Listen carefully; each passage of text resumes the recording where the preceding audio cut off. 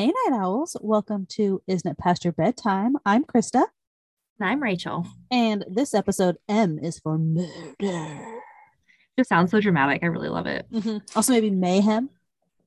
And just May in general, which is really why we picked it. Let's be real. That's true. We're really into what is that? Anagrams? No.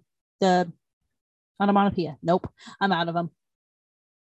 It'll come to you. You interrupt me when it does. It'll come to me. Alliterations. Thank you. Oh my There God. I was we like, wow, I go. feel stupid right now. It's like when anyone asks you to recall anything on the spot. Yeah. Like, what do you do for fun? Nothing is the answer, it turns out, because I can't think of anything.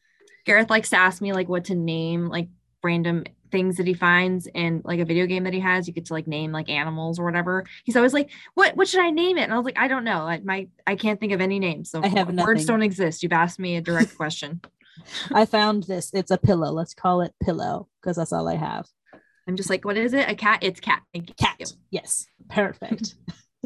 Yeah. So jumping right in. Yeah, I mean, let's be honest, most of our books involve murder, but this time they specifically had to involve murder. Yes. So Usually it's not intentional, yeah, but also kind of. it was. So the book that I did, I actually got for Christmas. So it has been sitting on my shelf for 5 months now. And yeah. Glad I finally That's actually read it. quick. That's actually like a quick turnaround, honestly. That's true. There's a few that have been sitting there for like 5 years staring at me, but I don't want to read them right now. So the book that I read is Dial A for Aunties by Jesse Q. Sutano. I think is how you say that. Sutano, maybe. So this book is set in California. I don't remember exactly where, like Southern California. Our main character is Medi, short for Medeline. Like Madeline, but not Madeline. Exactly. Yes, because so her parents are Chinese Indonesian immigrants, and I don't remember which one they immigrated over from. But apparently, so the book, it starts in the beginning, and she has a little blurb the author does before it even starts. That's like, hey, like, basically, I don't know how to explain it without just like reading it, but basically, she's like, when the aunties are talking, like English is like their fourth language. So, like when you're reading it, like it might sound like they're like unintelligent, but that's not it. It's that they are like they don't know how to like translate, right? Because they're translating everything from what they're saying into English. It's so hard. Mad respect. Seriously, yeah. And then a lot of the book also has like these like traditional like Chinese Indonesian things. And apparently one thing with like naming your children is taking like a sort of semi-generic or popular white person name and like kind of changing it a little bit. So yeah, so Madeline, but it's Medeline. There's another character, Tom is named Tom Cruise, and then whatever their actual last name is that I can't remember, but like literally named after Tom Cruise. Oh my Tom gosh, Cruise. that's so funny. It's like Tom Cruise Sapatu or something like that. That's at least how I said it because it rhymed more in my head. I'm not positive that's the name, but either way, Medi is our main character, and she is, I think, like 25, 26, something like that when the book kicks off. Her family is, so there's her ma. Her ma is the third of three kids. So there's big aunt, second aunt, ma, and fourth aunt is what she calls all of them. And so she's living at home with her mom. She's graduated college, everything like that. And she's working for the family business, and they do weddings. So big aunt makes the cakes. She's the baker. Second aunt does like hair and makeup. Her mom does the flowers. Fourth aunt is the entertainment. She's like a semi-popular, like not like A-list, like big concerts, like Taylor Swift type anything, but like she's known very well, and she is wanted in their kind of like a local. Yes, exactly.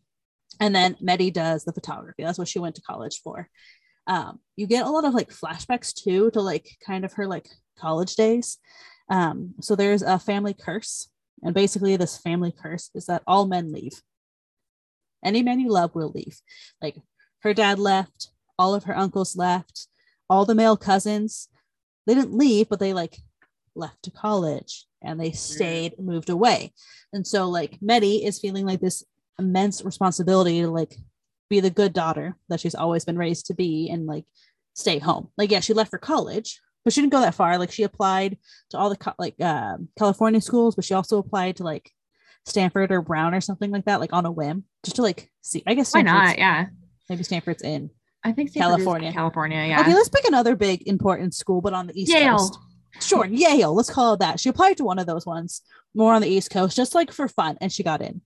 Oh. But she didn't tell her mom because her mom would have felt guilty, basically asking, because her mom wants her to stay. Like they all want her to stay in California. She's like, well, if I tell her, she'll feel guilty.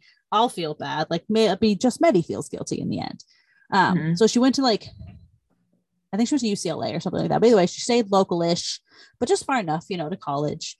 Got to do her own thing. Met a man, fell in love, all these things. They broke up their senior year. I'm not going to tell you why. You have to read it and figure it out on your own. Part of the journey. She still hung up on him. He's the one that got away. And so Medi is now back home living with mom, working the family business. They were recommended to do this huge flippin' wedding with Thomas Cruz Apato's family, and his wife his fiance is Jacqueline. They're gonna get married. It's like this brand new hotel on this island. Very important, fun, very fancy. But at the same time, her mom and aunts, like being kind of your generic parent, is like, when are you gonna get married? Why aren't you dating? Like, what is going on? Right. And so her mom set her up on a date by pretending to be her on a dating app. Oh no. Yep. And Medi's like, hey, like, can I see these messages? And she's like, no, like, he's a total gentleman, like it'll be fine, like he's great. I need to know what I've said, supposedly. That was like, what if he refers to it? Exactly, that's what I was thinking. He is the owner of the hotel, which is really honestly almost more of a resort that this wedding is going to be at, which is going to be the following day. Oh, okay. So she does agree to go on a date with him because her mom's already set it up. And she's like, well, and she's also like, I can't, like, the only excuse she can come up with is like, hey mom, I'm still hung up on this guy from college that, oh, by the way, I never told you about. But she never told her family about him. They were together, like, can't really dated. I mean, they like met like the first week of college. They dated for like 2 or 3 years or something like that. Like, and she never told them? No. And like in the flashbacks, you see why and you understand it. Like, okay, that's like good reason. I wouldn't say it's good reason, but you understand the reason. It. Yeah. Okay. That's the one, like in the beginning, you're like, oh my gosh, I can't believe you would do this. Like, that's such a long time to keep this secret. And then when you find out why, you're like, okay, like kind of get it a little bit more. Okay. So yeah. And also like, she's like, well, like if this is the owner of the hotel for this wedding we're going to be at tomorrow, she's like, I might as well go. Like, what if that like makes things weird or awkward the next day, whatever. So she goes on the date with this guy. He tells her how rich he is, like 27 trillion times. Like every other sentence is reminding her that he owns a hotel and he's so rich, and like kind of one of those generic, like, doesn't ask her anything about herself other than like, oh, you do photography, what's that like? And she's like, classic. Oh yeah, like wedding photography. And then he's like, oh my god, Bridezilla's meh. And you're like, oh wow, you're trash, meh. Like, yeah, not a shining star for her. Okay, exactly. I can't even remember his name, to be honest, because it doesn't necessary matter. No. So she has like a drink or two. I can't remember. She doesn't like get super drunk, but she has like a drink or two at dinner. I think he does too. But like she's getting ready to leave, and she's like, oh my gosh, it's kind of hit me a little bit harder than I thought. Like, and he was like, oh, I'll drive you home. And she's like, no, I'll just call an Uber. It's fine. I don't. You don't need to drive me home. And he was like, oh, but like, didn't you say that you need to be, because you have to take a ferry to this island? He's like, didn't you say that you have to like be at the ferry dock really early tomorrow morning? Like, how are you going to get your car tomorrow? And I was going to be like, fun fact, you just call another Uber in the morning. Like, yeah, there's less of them, but they do early morning ones to go get your car are available. Jeez. Or like have like your mom drive you. I don't know. Either way. And so he like is like trying to like make all these excuses to like drive her home. And she's like, no, it's fine. Like, don't you, like, you need to be there too. Like, that's really important, whatever. And he's like, oh, I have so many cars. I'll just drive a different car and send one of my drivers to pick this one up. And you're like, oh, gross. Yeah. So he finally convinces her and she's like, okay, fine, sure, whatever. Yeah, drive me home. It's the sensible thing to do. And so he's like driving her and she's like, okay, it's like the right up ahead. And he misses the right. And she's like, okay, like, we'll just take the next one. Like, whatever. It's okay. You can connect. misses that one too. And she's like, okay, I'd like out of the car now. Like, nope, I don't like this anymore. I want out of the car. And he just like gets all creepy and like puts his hand on her thigh. And she's like, stop. Like tries to like move his hand. Yeah, like absolutely not. giving out every signal that she is like not on board. Interested. Yeah. And he's like, what do you mean? Like everything in your messages, like, what are you talking about? And she's like, right. So it's like, oh, she really should have read those messages. What was mom doing? And so she ends up pulling out her taser and tases him. That's the right answer. He crashes the car because, I mean, I think he probably I guess would. he was, driving it. There was that. Yeah. And so she like wakes up a little bit later. They've obviously crashed the car into like a tree or something. I don't remember, guardrail exactly. But she looks over and he is like out. And she's like freaking out. And she's like, oh my gosh, like, what do I do? Her phone is dead. I think, that was like the other thing too, I think is why like she agreed to let him drive and not take an Uber because like her phone's basically dead. And so she's like, well, I can't call 911. And so she like goes to like kind of, she checks like one of his pockets because she's like, oh my gosh, this is gross and creepy. Like if he's dead, I don't want to touch him. So she like tries one pocket, his phone's not in it. She like makes herself check for a pulse and is like, oh, gross, dead. It's freaking out. And she's like, okay, like I don't know what to do. But she's like, I can't stay here. Like nobody's gonna believe me, all of these things. So she's like, okay, I'm gonna drive. She's like, I'll drive to the hospital or I'll drive to the police station, whichever. She's like, I'll do it. But she's like, okay, well, I have to move him because he's sitting in the driver's seat. Mm-hmm. So she goes around and she pulls him out and she's like, okay, what do I do now? She puts him in the trunk. No, that looks worse. Exactly. She should have driven to the police station. Like shove what him a mess. over into the passenger seat. Like push him over. Don't pull him out and drive to the police station. Like it makes sense. I was with her, and then the trunk. So yeah, puts him in the trunk. Oh God. And then she's driving to the police station, and that's when it clicks that like I now have a dead body in my trunk. This looks way worse. And so not my trunk, in his trunk. No, it's hers. It's her car. Oh, they're in her car. Okay, that's right. That's right. It's in her trunk. But bad. Yeah, because she did say, like, she's like, well, I can't just like leave him on the side of the road. Like after she had like pulled him out of the driver's side, she's like, I can't leave him on the side of the road. That's bad. Like, yeah, that's worse. She was raised better than that. Is like what she keeps saying. And so she ends up like driving home. So she comes home and where she lives with her mom and like parks, and her mom comes out. And she's like, oh my gosh, like, are you drinking and driving? Like, what? No, that's terrible. And she's like, something happened. Like, there's a body in the trunk. I tased him. All the things, like tells her what happens, and she's like, what? So she like goes and looks, and she's like, okay, I'm gonna call your aunties. Go inside. Like, go inside. It'll be dealt with. Oh boy. Like calls them. And so she like goes inside, and her mom starts, and she's like, okay. She's like, okay, I called them. We'll figure it out. Don't worry about it. And her mom starts cutting fruit. She's like, come on, start cutting fruit. And she's like, Mom, there is a dead body in my trunk. And she's like, I called them in the middle of the night, and I'm not even going to serve them anything. Like, I raised you better. You know better than this. We must have snacks. Exactly. Like cutting like mango and all these. Oh my God, I love it. And it's just all these ones where like you laugh, but then you're like, but like that makes sense, especially like in like cultures, like other ones where like that would be really rude to like, hey, oh my gosh, come over, help me. I just think generally, like if you're gonna ask someone to come help you with anything, like moving something, I need snacks. Offer food. And you woke me up at 3 a.m. Like then I definitely need snacks. So the aunties come over, she tells them all what happened, and they all basically agree that like this guy is terrible. And they're like, okay, yep, we'll figure it out. We'll help you. We'll do something with the body. We'll figure it out. It'll be fine. We'll get rid of it. It's too late now. You can't go to the police because they're so chill about it. 100% calm. No issues, no concerns, nothing. Like we can't go to the police now because like it would be weird now to go to the police, you know? Yeah, it's too late. Exactly. And they all are in agreement. And so Big Aunt has like a bakery, and she's like, oh, I have a big cooler. Like we'll put them in the cooler because they all have to be up in like 3-4 hours to go do the wedding tomorrow. Like we'll put them in the cooler. It'll be fine. Like we'll come back after because I think after like second aunt does like the hair and makeup, like they're like, okay, we can come back. Like 2 people can come back. We'll get rid of it. We'll do whatever. They're gonna go bury it in the desert or something. And so they like put them in the cooler. Everything is great. They like write a sign. It's like baking supplies, man. And then the next morning comes and oopsie daisy, Big Aunt's assistant threw the cooler. Didn't open it. Brought it with them to the island. You know, being so helpful.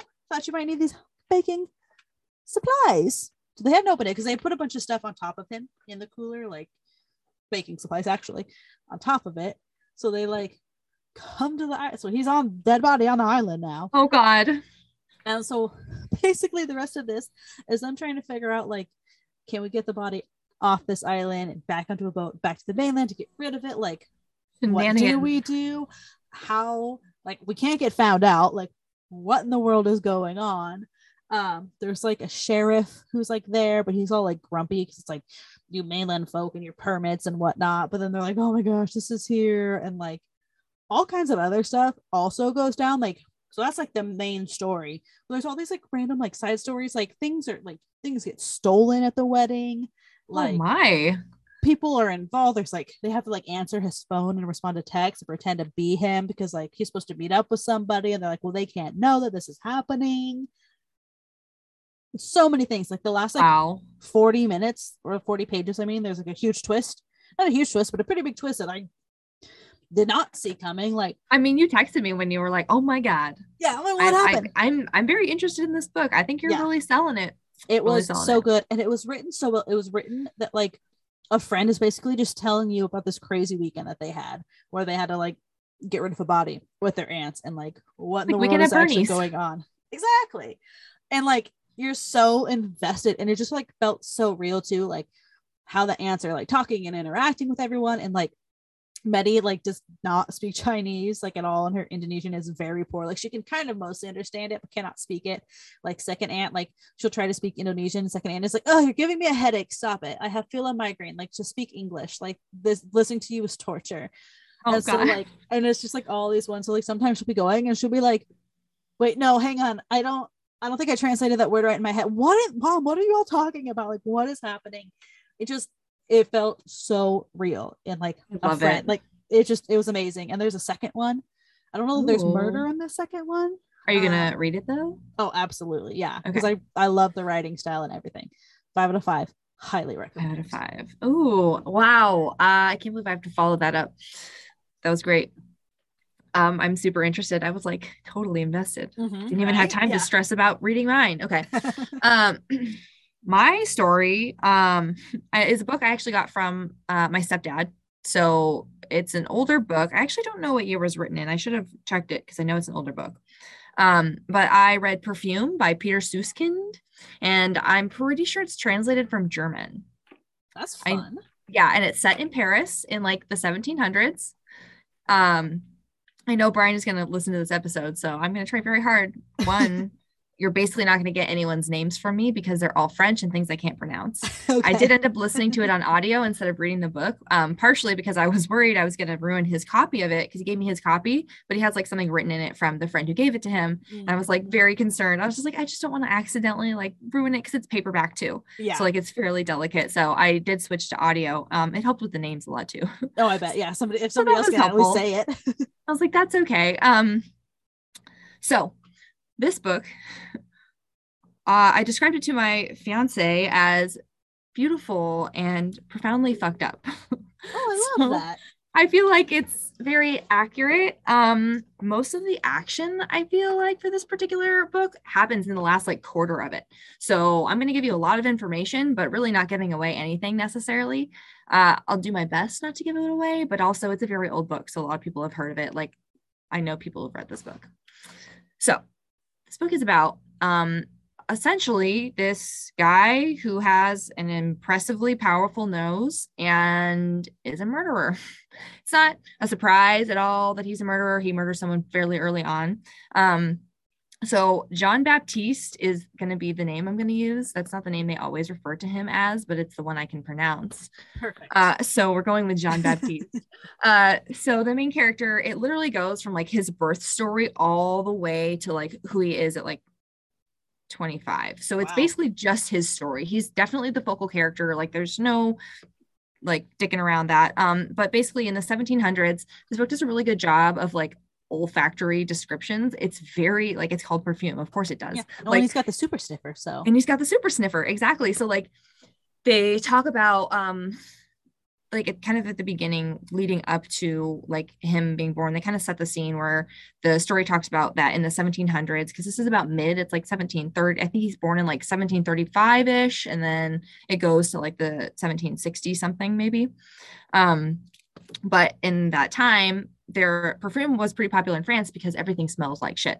Literally, like they don't have sewer systems like we have right now. Like literally there's just poop everywhere. It's awful. And humans in particular smell really bad, which is not surprising to me at all.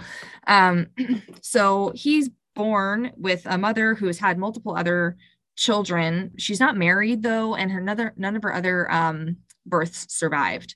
So she basically isn't expecting him to survive either. She just kind of wants it to be over with when she realizes she's going to give birth, because she's young. She's still pretty, other than the fact that she's given birth like quite a few times. So she's just kind of hoping to like marry someone and have legitimate children, but she's currently poor and doesn't have that option.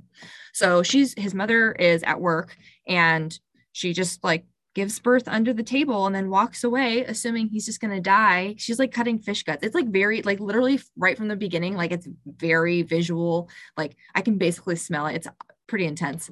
It was really good though. Like I feel like that was like the biggest part of this book that I really enjoyed. But she like gives birth under the freaking like place where she's cutting fish guts under the table, walks away, and then the baby cries. And so people see the baby, they realize that the mother has just abandoned this baby and that she has killed her other pregnancies. Well, they didn't really survive, but they kind of assumed that she's done this before, essentially, and they ended up hanging the mom like basically in town square. Because if this one survived and she walks away, then maybe she did it before. Yeah, then, they didn't really explain exactly like how other people knew that she'd done it before, but like you as a reader know that she's done it before, where like the baby's just died, and she admitted that she would just let this one die. So it sounds like she was just like, oh, I just didn't think he'd live. Yeah. Also, like 1700s, I don't think it takes that much to like kill a woman. So yeah, exactly. Like that was the worst offense. But I mean, I get it. Like she did try to kill her kid, and she admitted she would have just continued to do so. Yeah. So, wow, what a birth story he has. Seriously, so at this point, started there. Right, like literally, this is where it starts. It's kind of crazy, but you get his whole life story. So I'm going to give you as much of it as I can without giving away like basically all the action. Yeah. So his life starts off pretty rough. He's motherless and not baptized. No one knows who his father is. I guess there's not a lot of options for children at this time, basically, like, you know, orphanages, and then sometimes nursemaids can take you in. But usually if you're not baptized, you end up just like being discarded, essentially. Could you just go get baptized and then be undiscarded? They described it, but essentially this guard who had him was supposed to send him one way, but he was feeling kind one day and sent him to the church instead to get baptized. Like because he didn't have parents at all, so there was no one to have baptized him beforehand, so he had no guard. Like it's a whole thing. I don't really quite understand. I'm not like a churchy person. That I'm sure there's rules there that I just don't know. But basically the whole thing was that like the guard decided to let him get baptized instead of sending him to like just the orphanage or whatever. So he goes and gets baptized. The church basically pays people to feed infants, like nursemaids. So like you get like 5 francs, because it's in Paris, you get like 5 francs a week or whatever for each baby that you nurse. Yeah, it's like a wet nurse. This little baby apparently was so greedy that none of the wet nurses wanted him because he drank all of their milk. Oh, so they could only feed him, which makes sense if your money is doing that and you can only feed that one because he consumes too much. Like, of course, that's going to impact your livelihood. And like most of them have their own children. Like there's a lot of factors here. And then so he gets kind of passed around for a little while, but one of the nursemaids ends up bringing him back to the church where he was baptized and was like, I don't want him in my house. And the priest is like, what are you talking about? Like, okay, so you just want more money for this one baby. Okay, fine. Like how much money would it take for you to keep this baby? Essentially, he just thinks it's like a money issue. And she's just like, no, he smells wrong. And he's like, what are you talking about? And she's like, he smells wrong. Like babies have a baby smell. And so the priest, being a man, he's like, I don't understand what you're talking about. Like babies have a baby smell. They're just babies. Yeah, and so the priest is like, babies must just not have a smell because I don't smell anything. And she's like, that's the point. Babies have a smell. So like she's trying to like any smell. He has no smell. And so she's like, he must be like a demon or possessed or something. She's like, he doesn't smell like human children smell. And so the priest is like, so you want to give him to me because he doesn't smell right? She's like, yep, absolutely. Like, get this thing out of my house. So not a great start for this little baby. Yeah. Um, the priest basically is just like, okay, whatever, she's crazy. But he did think it was a little odd. And then there was a point when he was alone with the baby when he kind of got unsettled by it. So they like describe that the baby like sniffs the air really vigorously. Like he's already basically like coming into that sense, like the fact that like he uses his nose for everything.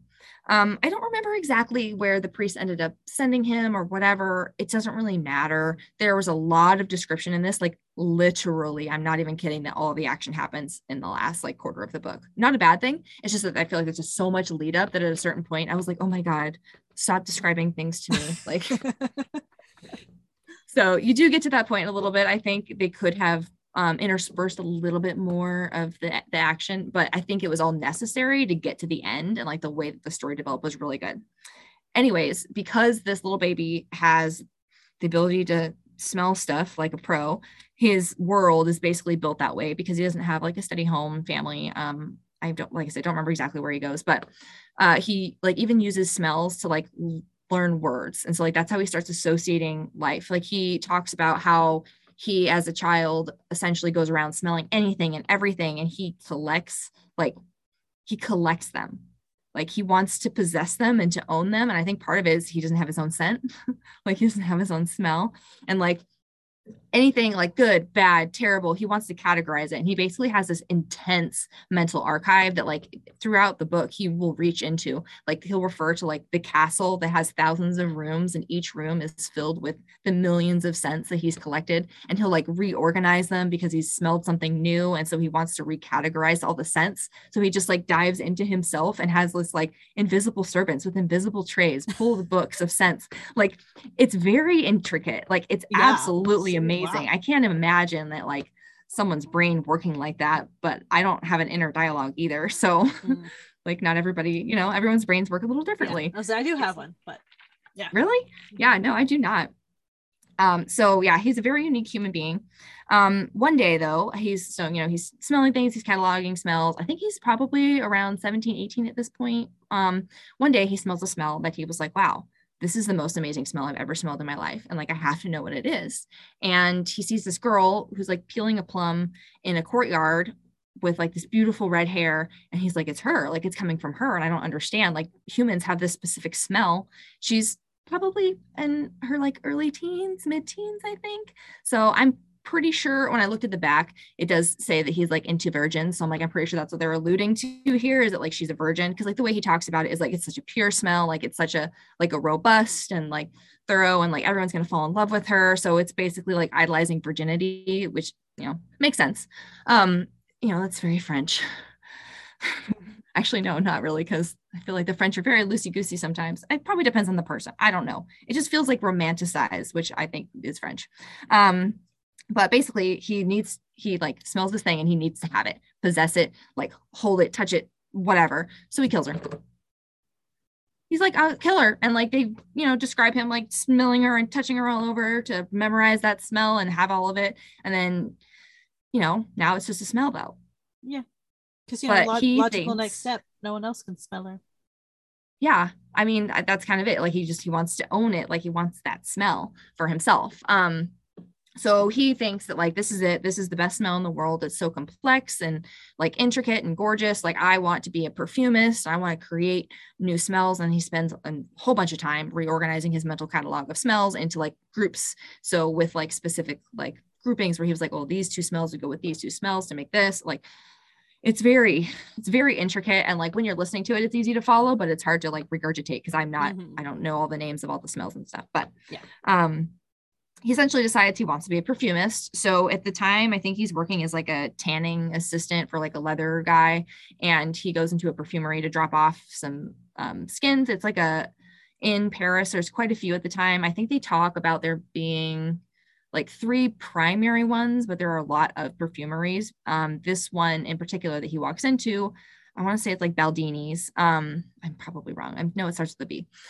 But he goes into this perfumery and he's like, I will not take no for an answer. I want to work here. And the old guy had already decided that he was going to retire because he was basically not performing as well as the competitors. He's older.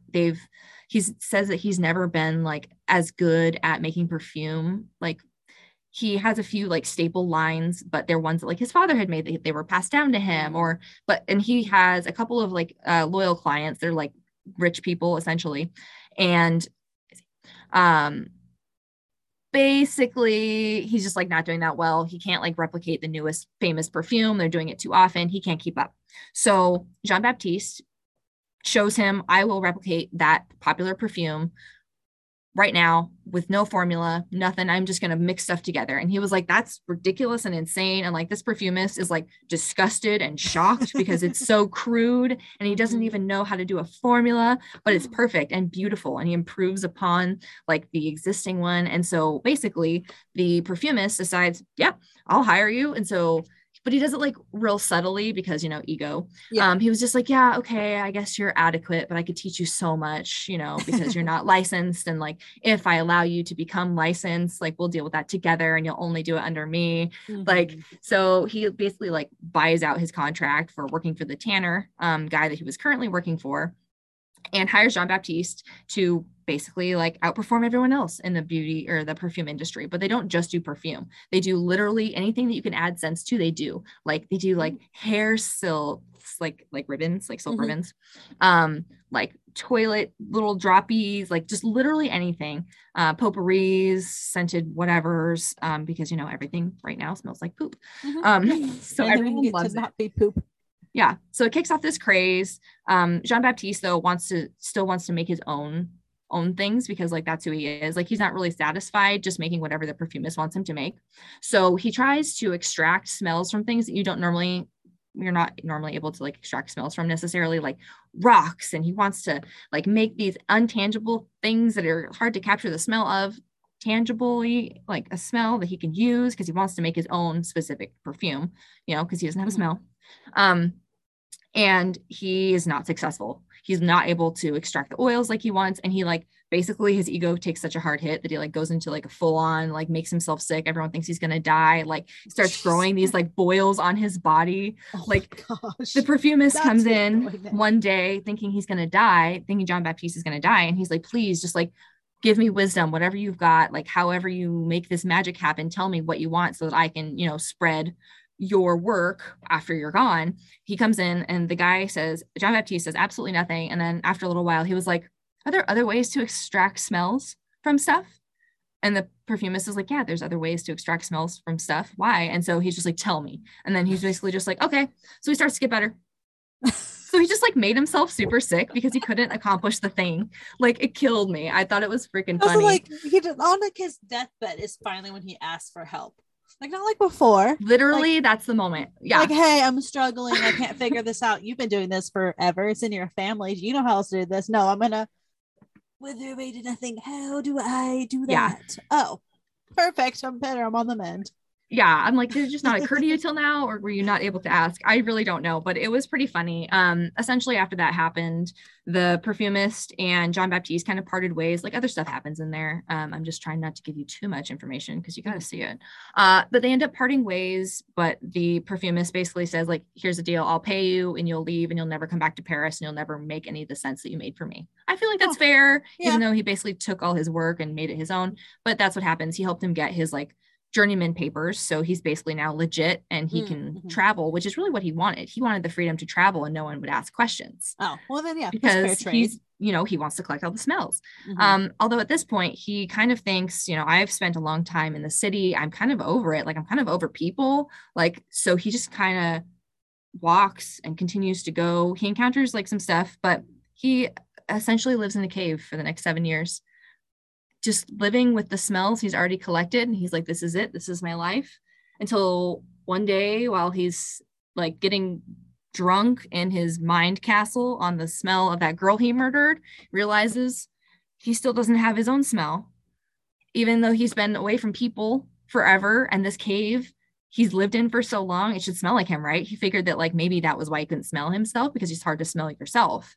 He's like, I still don't have a smell. And so it drove him nuts. So he like literally decides to go back to the cities and make up some story about how he was held hostage in there for 7 years. He looks like complete trash because he had all those boils and stuff, right? And like he's got a hunchback now and he's got like a weird foot now. So he like limps, like he's a very ugly dude.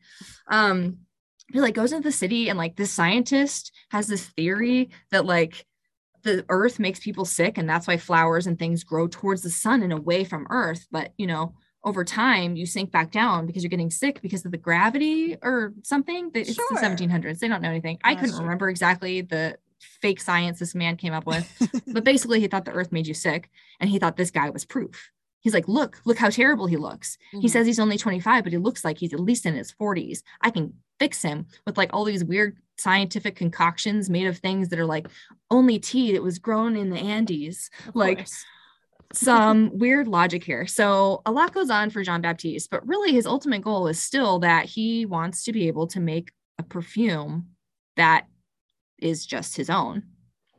So this is kind of where the interesting stuff starts to happen, and I got pretty into it. He basically makes a perfume that has like the smells of humans so that he can mimic people. So he starts to like experiment with smells to make him smell like a person. And then he will make specific smells to like make people feel specific ways about him when he's in certain situations. So like if he wants to hide, he won't wear anything. If he wants to like appear like, I can't even remember the situations, honestly. It's been a while. Well, not a while, but like it was farther back in the book. I'm very excited about the next parts. But basically like depending on how he wants people to perceive him, he changes the perfume he uses. Yeah, like and if it he works. wants you to like fall in love with him, he can make like a sensual or and that's his ultimate goal is to get that, like to have that happen, to make something where people fall in love with him. He smells another girl that smells like that first girl. Ooh. And so he's decided he wants to possess her as well, but he wants to wait a couple of years for her to blossom. So I don't know if that means that she's like not quite a woman yet, or he's like waiting for her to menstruate so she can smell better. I'm not sure, but basically his adventures really kick off at this point. Like he's been through a lot, he's seen a lot of things, but things start to get real weird, and he starts on a journey to find a way to capture that smell and keep it even after he possesses it. And I'm sure he means kill her because that's what he did last time. So that's all I'm going to tell you, because this is where things start to get crazy. I was so excited to know what happened next. Dang. I know, right? That's why I have to stop.